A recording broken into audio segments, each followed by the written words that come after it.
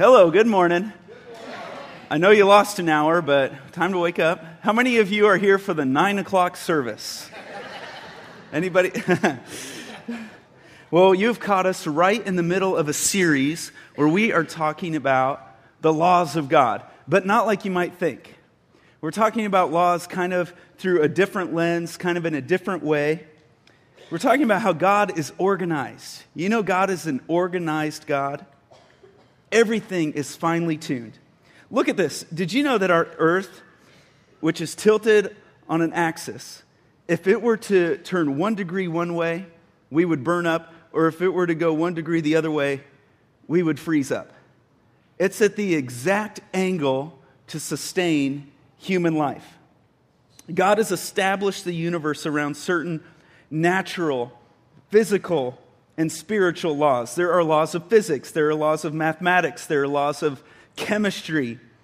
We also know there are spiritual laws. Now, we get the laws of nature by looking at God's creation. And we get God's spiritual laws from looking at His Word. We get them from looking at the Bible. The amazing thing is we don't have to understand these laws to benefit from them. In other words, we don't have to understand why God does what He does. We just have to cooperate with it. We've just got to get on board. If we do, we're going to benefit, whether we understand the law or not. For instance, I don't understand the law of magnetism. I don't. I could go study it if I wanted to, but I just haven't chosen to, and I don't understand it. But that doesn't stop me from using a compass when I get lost. You know, I don't understand the law of gravity. Nobody understands that one. Even Einstein said, nobody understands the law of gravity. It just doesn't make sense, because when something is spinning around, does that usually draw things to it, or does it repel them? I mean, the earth is spinning around, and it seems like we should be being flung off. Instead, we're being held down. It doesn't make sense. No scientist has ever given a full explanation of gravity. We're still studying it. But hey, I am sure glad the law of gravity is consistent. I'm glad it always works. And that's the way God's laws are. They're always true. They always work. You can count on them. All that to say is we're in this series where we're looking at God's laws of money. And this is part 3 of a series we're calling Financial Fitness. And I would say our big idea for this series is that money is spiritual. Would you write that in just at the top of your outline, real big? Money is spiritual. That's the lens we're going to be looking at money through. Our money has some spirit on it. It either has God's spirit or the world's. It either lines up with the economy of God or it doesn't. And whatever spirit is on our money affects what our money does. And this is a big thought, because as a culture, we've got the idea that money is just math. So we do whatever we got to do, and we say whatever we got to say to get the math work and to make it look good on paper. We even score each other. We give each other points to make it all work on math and make it all look good and work on paper. But when we do that, when we think money is just math, we're missing out on a larger picture that's being taken. That money is spiritual. And what we do with our money echoes into eternity.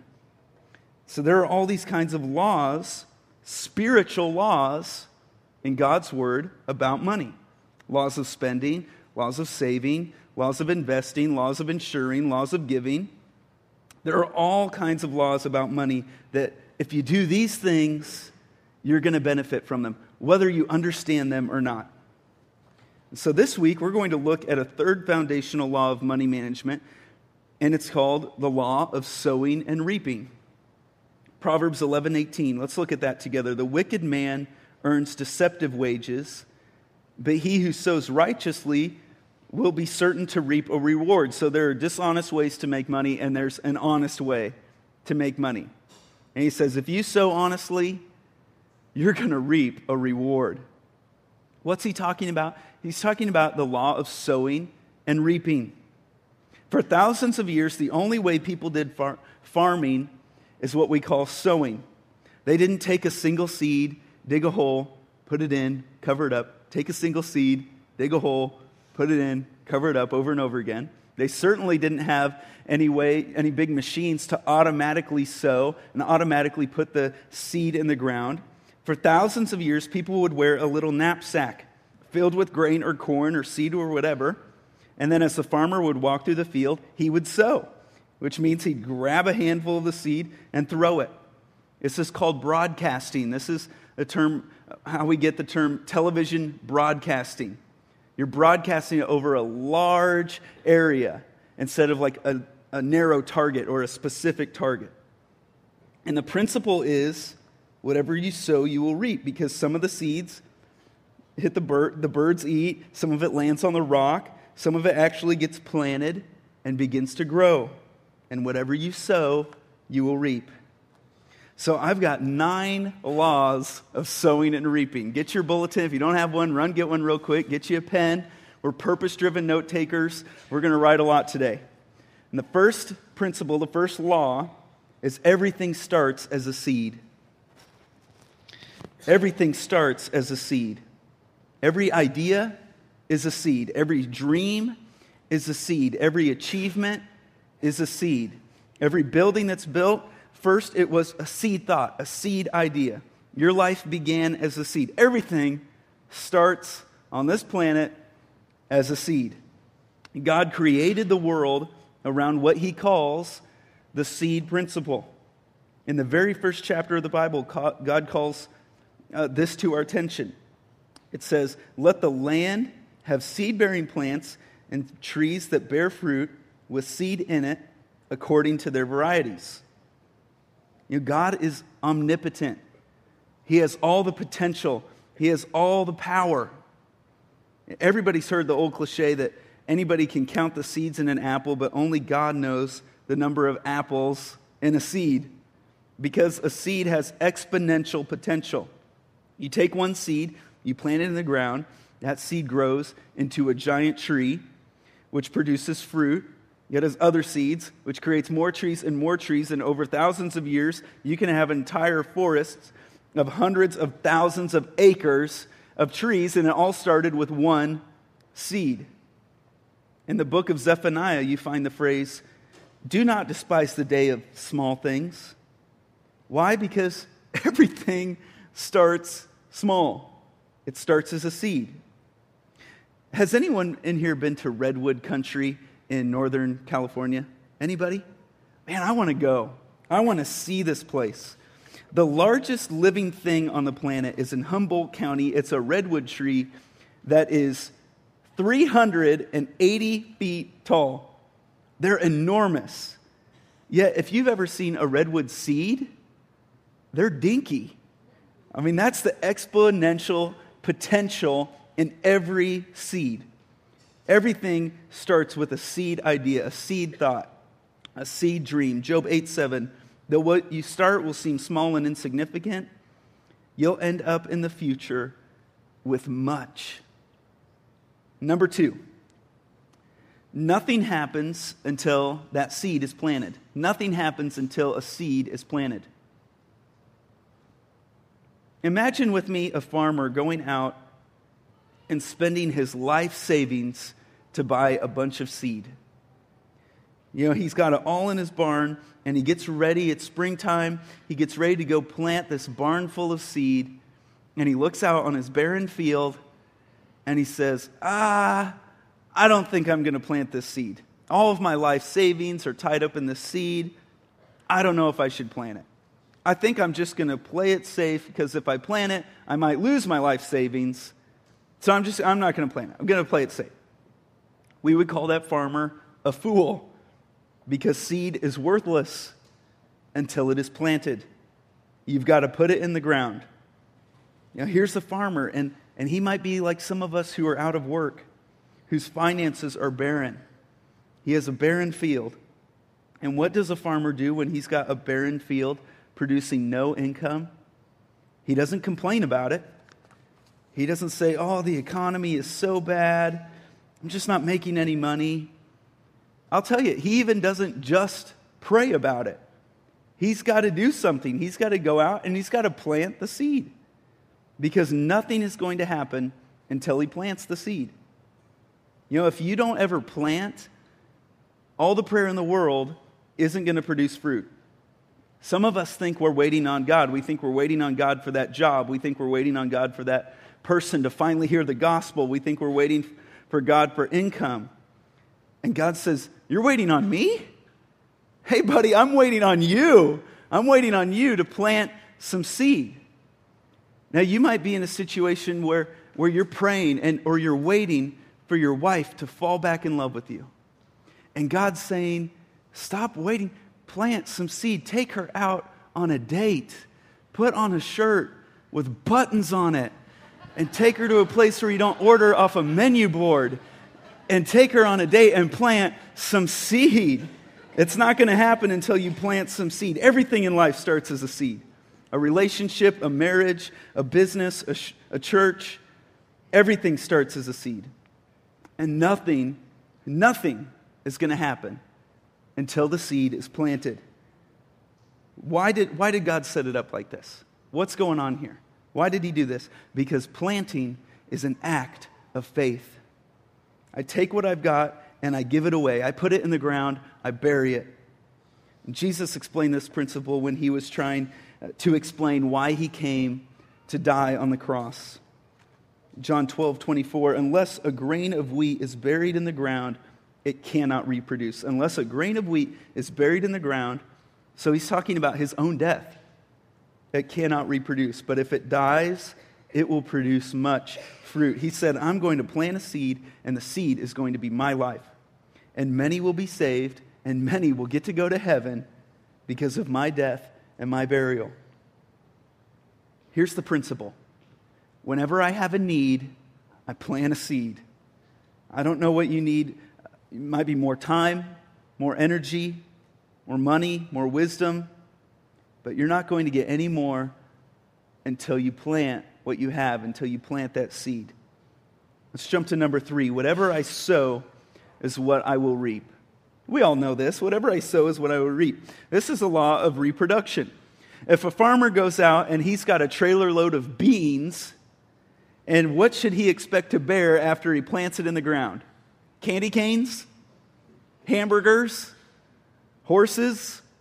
I mean, you might think I'm being ridiculous, but how many times do we see people do the same thing over and over again and expect something different to happen? You know, they go out and plant beans, and they're expecting candy canes. You know, I love watching America's Funniest Home Videos, because how many times do we see someone doing something, and it's like, that has never worked for anyone in the history of existence. Why did you think that was going to work for you? You can't hold a piñata at arm's length and expect... Anyway. Throughout all of history, that's yielded one result. You know, there's a phrase that's repeated over and over again in the book of Genesis. It's the phrase where God says, each is to reproduce after its own kind. In other words, tomato plants have tomatoes. Cows produce baby cows. Chickens produce baby chickens. Human beings produce baby humans. Because in God's economy, we reproduce after our own kind. We reap in the same kind as we sow. And this can work. This is what's tricky about this. This can work either positively or negatively in your life. Galatians 6:7 says, do not deceive yourselves. No one makes a fool of God.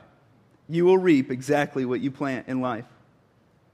Whatever I dish out in life is what I'm going to get back. Whatever goes around, comes around. If I'm out planting seeds of kindness, people are going to be kind to me.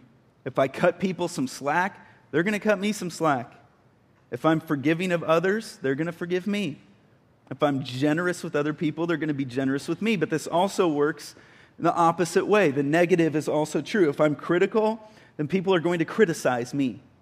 If I'm judgmental, people are going to judge me. If I cheat other people, people are going to cheat me. If I gossip about other people, they're going to gossip about me. Proverbs 26:27 says, he who digs a pit, in other words, to hurt somebody else, will fall into it himself. He who rolls a stone will have it rolled back on him. Hosea 10:13, you planted wickedness, and now you have reaped evil. There's also a story in the book of Esther. There's a guy named Haman. And Haman was an anti-Semite. He wanted all the Jews in Persia killed. And he particularly hated a guy named Mordecai. So he had these gallows built to have Mordecai hung. But guess who gets hung on his own gallows? Haman. We see this all throughout the Bible. You sow a thought, you reap an act.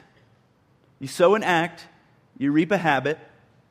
You sow a habit, you reap your character. You sow your character, and you reap a destiny. Whatever you give out, you're going to get back. And you might ask, well, how do I earn trust? Or something like that. Well, you do it by trusting others. You might say, well, how do I get people to like me? Well, you genuinely like other people. When you talk with them, you don't treat them like projects. You really listen to them. You really care about them. You genuinely like them. And they're going to genuinely like you back. Because whatever you give out, that's what you're going to get back. Now, here's the fourth principle. This one might surprise you. I'm not the only sower. What that means is you are reaping both good and bad from what other people around you are sowing. There are people who are beside you, people in your family. There are people who came before you, and they have been sowing. You know, for instance, you enjoy many things that you didn't pay for and you didn't work for. You know, we're all coming here and meeting in freedom today. We live in a free country, and most of us didn't risk our lives for that.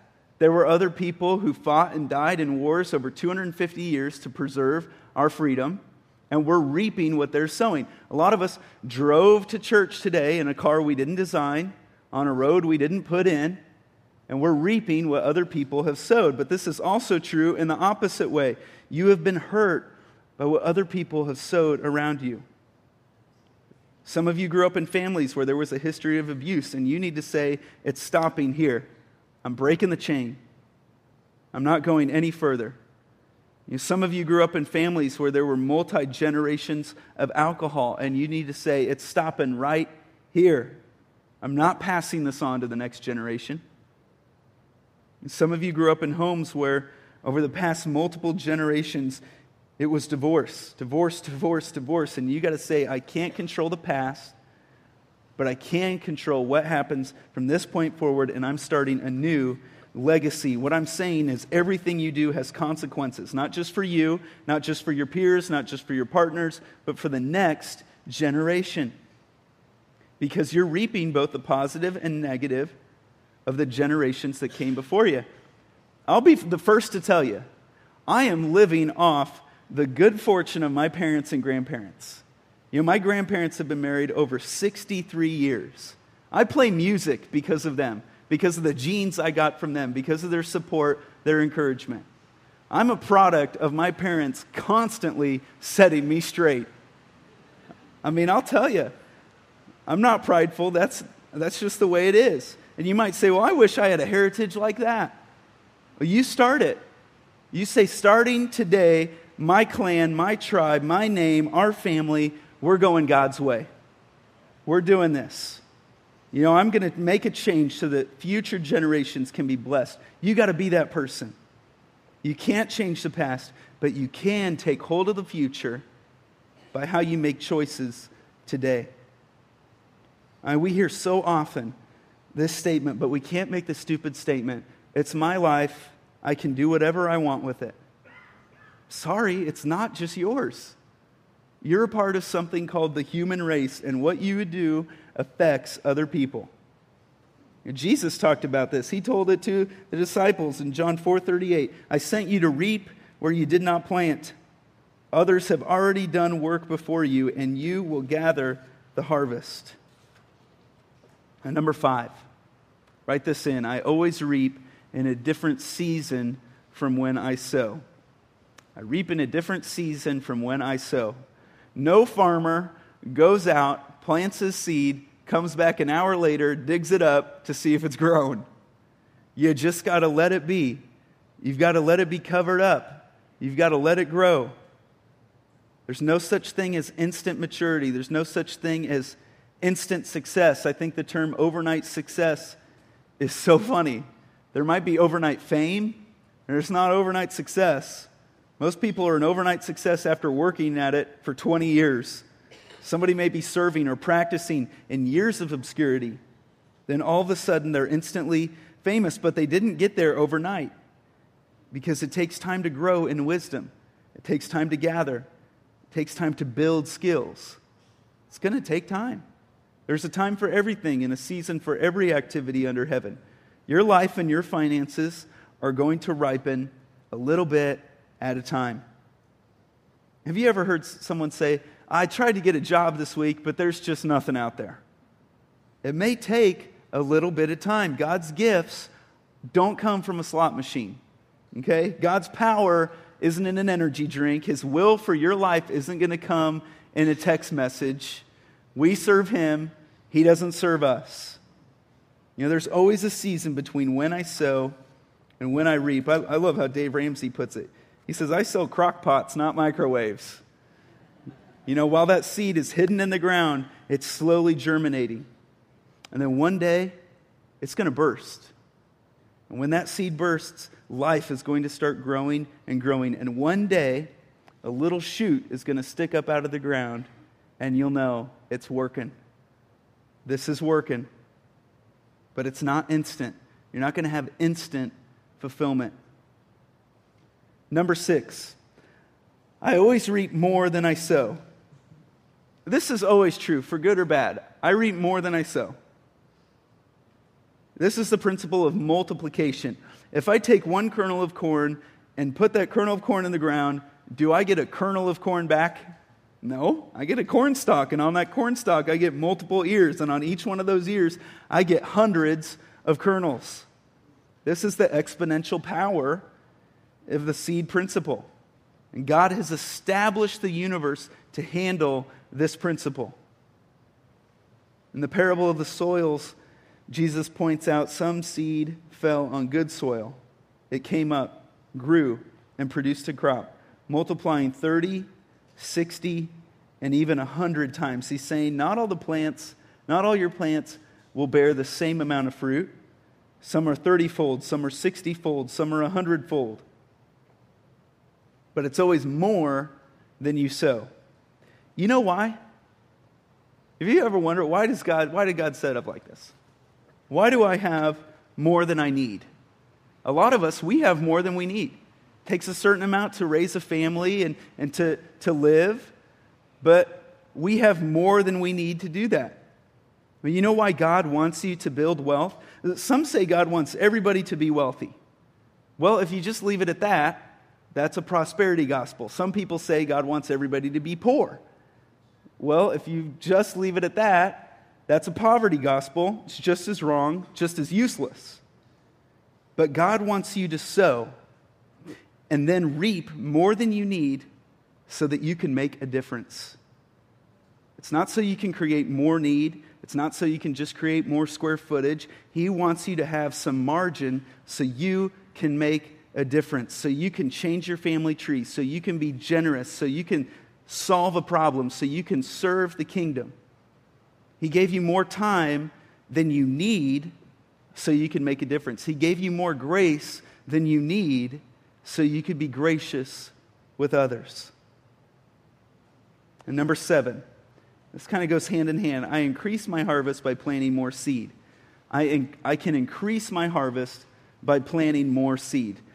Yes, I reap more than I sow, but it's still in proportion to what I sowed. If I sow a bunch of seed, I'm going to get a whole bunch of crop.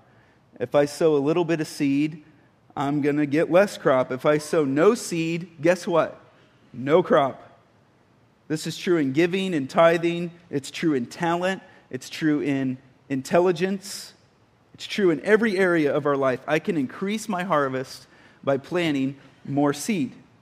2 Corinthians 9 says this, remember this, whoever sows sparingly will also reap sparingly, and whoever sows generously will also reap generously. In other words, it's in proportion. Each one should give what he has decided in his heart to give, not reluctantly or under compulsion, for God loves a cheerful giver. This particular passage happens to be talking about money as a seed, but it's more than just money. Here he's talking about money specifically, and he's basically saying there is no way you could outgive God. What is a seed? A seed is anything that I value and then give away. If I give wisdom away, then I get more wisdom back. If I give love away, I'm going to get more love back. If I give my energy away, I'm going to get more energy back. If I give money away, God will make sure I get something even more valuable than money back. Here's the general principle. Proverbs 11:24. I love the Message paraphrase of this. The world of the generous gets larger and larger, but the world of the stingy gets smaller and smaller. Isn't that true? Number 8. It's time to start planning now. It's time to start planning now. I hear people all the time, one of these days I'm going to really serve the Lord. I'm going to go on a mission trip. When I retire one day, when I get more money, I'm going to start giving. Or when this happens, then I'm going to. One of these days is none of these days. The sooner you plant, the longer you're going to have the harvest in the rest of your life. Solomon said in Ecclesiastes 11, those who wait for perfect weather will never plant seeds, and those who look at every cloud will never reap a harvest. Ecclesiastes 11:6, do your planting in the morning and in the evening too. You never know whether it will all grow well or whether one planting will do better than the other. We should be planting all the time, everywhere we go. Every day, think, what seeds am I going to plant today? What seeds of love? What seeds of grace? What seeds of money? What seeds of energy? What seeds of wisdom? How can I plant in other people's lives today? 2 Corinthians 9:10, for God who supplies seed to the farmer, He provides all of it, and bread to eat, will give you more and more seed to plant, and it will make it grow, so you can give away more and more fruit from your harvest. We need to start seeing the valuable things in our lives as seeds. We need to start thinking of our words as seeds. When you say words, you plant them into the minds of your children. You plant them into the minds of your friends. You plant them into the minds of your spouse, and they are going to grow, and they're going to bear fruit.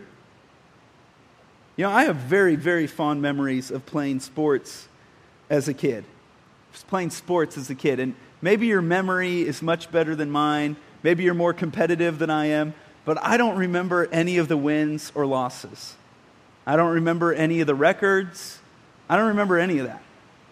What I remember from playing sports is what my parents said to me on the ride home. I remember the words my coaches said. That's what I remember.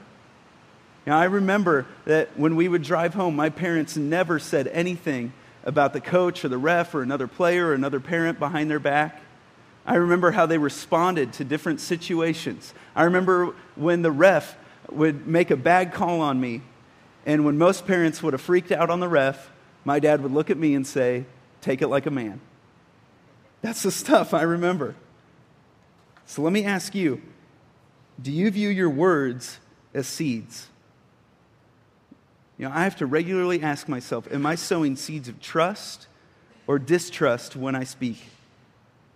Why is that important? Because I will reap what I sow. I will reap what I say. God says that every time we share our faith with an unbeliever, He's planting a seed. He's planting a seed in all the words we say. And there are many, many scriptures that talk about the fact that the more I talk to other people about Jesus, the more seeds I'm planting and the more harvest I'm going to have. 1 Corinthians 9:11, reaping a material harvest is appropriate if we have spiritual seed among you. He's making the point that I'm going to reap a benefit from talking to other people about the Lord. Now there's one more principle. Write this in. To reap the harvest, I must be patient and not give up. I must be patient and not give up. The principle we're talking about today is a kingdom principle. It's one of the principles that the kingdom of God is operating on. Jesus said it like this: "This is what the kingdom of God is like. A man scatters seed on the ground. Night and day, whether he's sleeping or he gets up, the seed sprouts and grows, though he doesn't know how. All by itself, the soil produces grain. First the stalk, then the head, then the full kernel in the head." He's saying the results are going to come, but they're going to come slowly. They're going to come systematically. They're going to come as a process. Because it takes time, we must not become tired of doing good. We will reap a harvest at the right time if we do not give up. Circle the word will. We will reap a harvest. It's a promise. Not we might, not we shall, not we're a hoping and a wishing and a praying. We will reap a harvest if we do not give up. You've got to hang on, and while you're waiting, God is working. We've got to forget about last year's crop failure. You know, we've had many years of crop failure in our life, but we can't do anything about those. You know, you have wasted years, so have I. We've wasted words, we've wasted money, we've wasted relationship, and we can't do anything about the crop failures in the past. We're going to have to learn to live with the consequences of our failures, but what we have to do is we've got to start focusing on the long-term harvest, not the short-term pleasure. None of us got the way we are financially overnight. It might have taken you years to mess it up, and it's going to take a little while to get it undone. Maybe for some of you, your finances are in such a mess that it's brought tears to your eyes, and maybe you've sat across the table from your spouse, and with tears welling up in your eyes, you've thought, how are we going to make this work? And I'd encourage you with Psalm 126. Those who plant in tears will harvest with shouts of joy. Yes, they weep as they go out to plant their seed, but they sing as they return with the harvest. And so I ask you, what loss are you grieving? What have you been grieving over? Maybe you've lost your job. Maybe you've lost a loved one. Maybe you've lost your savings. Maybe you've lost your dream. Maybe you've lost your marriage or your health. And you got to plant some seeds. You got to take God's laws and you got to put them to work, because they will work.